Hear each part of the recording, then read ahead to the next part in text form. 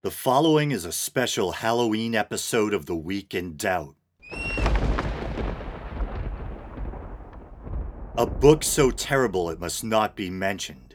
An ancient tome capable of summoning eldritch gods and reanimating the dead. The Book of the Dead, the dreaded Necronomicon. For decades, dabblers in the occult and horror enthusiasts have wondered, is it real? Does the Necronomicon actually exist? I could give you a simple answer, but that would make for a rather short episode. So instead, let's go back to the beginning, to the writings of a prolific New England horror author active during the first half of the 20th century. Born in 1890 in Providence, Rhode Island, Howard Phillips Lovecraft was a sickly but precocious child, with a voracious appetite for reading and a love of chemistry and astronomy. In 1908, Lovecraft suffered what he himself would later refer to as a nervous breakdown, which prevented him from receiving his high school diploma. Despite his keen intellect, financial difficulties resulting from a mismanaged family estate would further deter Lovecraft from pursuing a higher education. It's thought that the young Lovecraft struggled with sleep paralysis and night terrors. He reported being attacked by what he termed night gaunts, a silent, faceless, vaguely humanoid race of creatures that he would incorporate into his horror fiction. H.P. Lovecraft is arguably best known for what an associate of his by the name of August Derleth would later term the Cthulhu mythos. Cthulhu is one of a pantheon of eldritch gods spawned from Lovecraft's imagination, often referred to as the Great Old Ones. These ancient and horrible cosmic beings ruled Earth before the dawn of man. Cthulhu, specifically a giant, scaly, taloned cephalopod-like humanoid god monster, the mere sight of which was said to drive men mad, was described as dwelling in an eons-long death-like slumber beneath the sea, in the ancient fallen city of R'lyeh. Dead but dreaming, waiting for the time when he would awaken and rise again from the depths to the horror of mankind. The Necronomicon supposedly contained the history of these horrible beings, as well as the means to summon them. The book was first mentioned in Lovecraft's short story The Hound, written in 1922 and published 2 years later. The specific passage reads as follows. Immediately upon beholding this amulet, we knew that we must possess it, that this treasure alone was our logical pelf from the centuried grave. Even had its outlines been unfamiliar, we would have desired it, but as we looked more closely, we saw that it was not wholly unfamiliar. Alien it indeed was to all art and literature which sane and balanced readers know, but we recognized it as the thing hinted of in the forbidden Necronomicon of the mad Arab Abdul al-Hazred, the ghastly soul symbol of the corpse-eating cult of inaccessible Leng in Central Asia. All too well did we trace the sinister lineaments described by the old Arab demonologist. Lineaments, he wrote, drawn from some obscure supernatural manifestation of the souls of those who vexed and gnawed at the dead. The supposed author of the Necronomicon, the mad Arab Abdul al-Hazred, had been quoted previously in Lovecraft's story The Nameless City, without direct mention of the Necronomicon. In an attempt to lend the book a sense of authenticity, Lovecraft invented an elaborate history for the Necronomicon, and even encouraged other authors to reference it and other aspects of his mythos in their own writings. Likewise, in turn, Lovecraft also referenced the fictional works of others in his own stories, such as Clark Ashton Smith's Book of Ibon, and the creator of Conan the Barbarian, Robert E. Howard's Unspeak-like in Culton. In Lovecraft's own words, he thought this repeated referencing or citation by various authors would add a background of evil verisimilitude.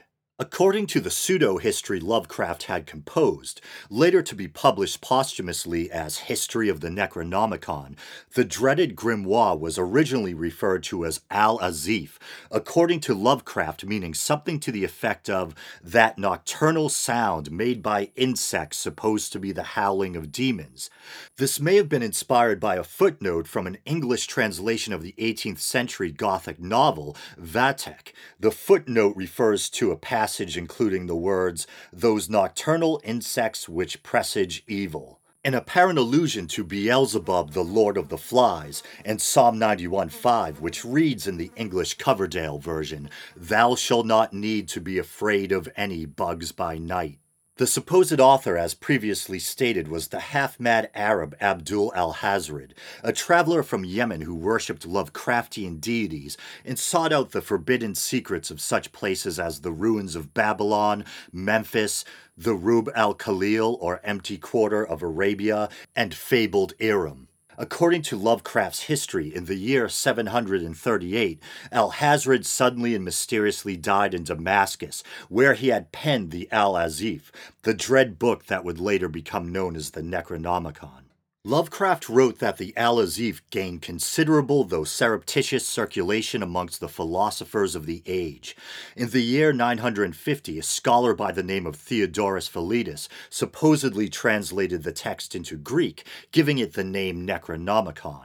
Lovecraft himself claimed that the word Necronomicon, when translated from the Greek, meant an image of the law of the dead, but literary critic S.T. Joshi claims that Lovecraft's translation is quote-unquote unsound, and a more correct translation would be book considering or classifying the dead. According to Robert M. Price, host of the Bible Geek and Lovecraft Geek podcasts, the title Necronomicon has been variously translated by others to mean Book of the Names of the Dead, Book of the Laws of the Dead, Book of Dead Names, and Knower of the Laws of the Dead. Lovecraft's timeline continues with the Greek version leading certain experimenters to terrible attempts before it was suppressed and burnt in the year 1050 by the actual historical figure Patriarch Michael, the ecumenical patriarch of Constantinople from 1043 to 1059. After its suppression, the book is only heard of furtively until being translated from Greek to Latin by Danish physician and antiquarian Olaus Vermius. Lovecraft places this edition of the Necronomicon in the early 13th century, predating the historical Olaus Vermius by several centuries. Lovecraft's detailed timeline continues, stating that in 1232, both the Latin and Greek versions of the text were banned by Pope Gregory IX, yet copies would resurface across Renaissance Europe, Latin copies in 15th century Germany and 17th century Spain, and a Greek version in 16th century Italy. At the suggestion of a friend and fellow author, Frank Belknap Long, Lovecraft added the detail that another real historical figure, Elizabethan mathematician, philosopher, and alchemist John Dee, had translated the Necronomicon into English. Adding more to the historical backdrop, Lovecraft referenced the Salem witch trials, describing how a Greek copy of the book had been burned along with a personal library in Salem in the year 1692. Lovecraft's attempt to establish an air of realism may have worked better than expected. Even during his lifetime, he had received inquiries as to whether the book actually existed. In a response to one such inquiry from broadcaster and jazz producer Willis Conover, Lovecraft replied, "Now about the quote-unquote terrible and forbidden books, I am forced to say that most of them are purely imaginary. There never was any Abdul al-Hazred or Necronomicon, for I invented these names myself. Robert Bloch devised the idea of Ludwig Prynne in his De Vermis Mysteries. Well, the Book of Iban is an invention of Clark Ashton Smith's. Robert E. Howard is responsible for Frederick von Junz in his Unsprechlichen Kulten. As for seriously written books on dark occult and supernatural themes, in all truth they don't amount to much. That is why it's more fun to invent mythical works like the Necronomicon and Book of Iban." Lovecraft's own clear admission that the book was fictional wouldn't keep future generations from wondering. Further muddying the waters was the fact that publishers seeking to capitalize on the interest and air of mystery surrounding the fabled text released books of their own bearing the title Necronomicon. Perhaps the most notable example is the so-called Simon Necronomicon. First published in 1977 by Slangecraft Inc., with subsequent editions being published by Avon and Bantam, the book contains an introduction by a man identifying himself only as Simon. In the introduction, Simon seeks to draw connections between the writings of H.P. Lovecraft, occultist Aleister Crowley, and ancient Mesopotamian mythology. In keeping with Lovecraft's narrative, the book itself claims to be written by a mad Arab, but liberally veers away from Lovecraft's mythos and his canonical descriptions of the book's alleged contents. Instead, it seems to focus on what it attempts to pass off as some kind of ancient Sumerian ceremonial magic, summoning incantations and curses, etc.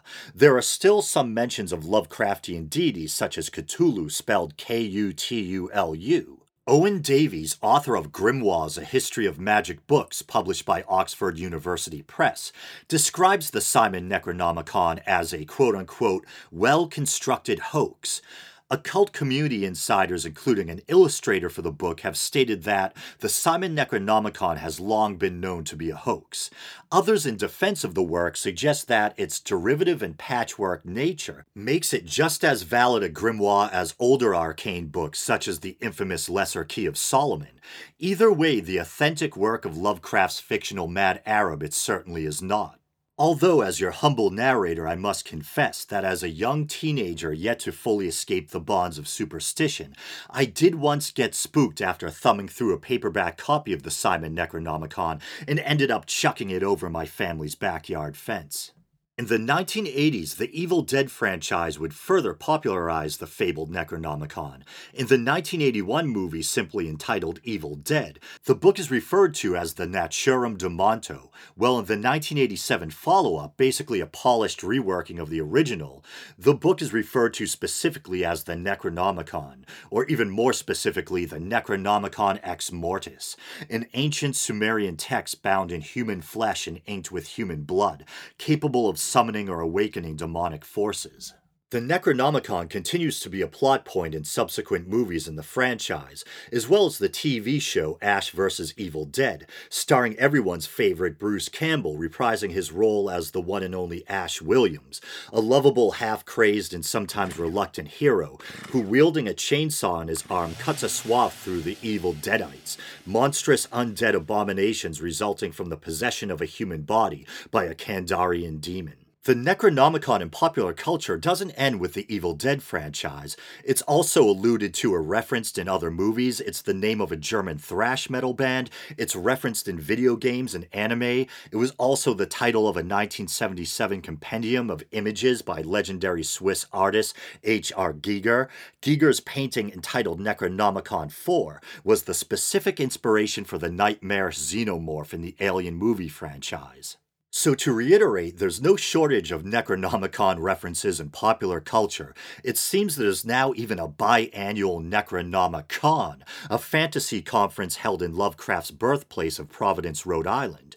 Well, as ghoulishly fun as the Necronomicon is to think about, it's probably safe to conclude that it doesn't exist, and that it's little more than the product of a New England horror writer's dark but fertile imagination. And when you pause and really think about it, that's probably for the best. I hope you enjoyed this special Halloween episode of The Week in Doubt. Thanks for listening.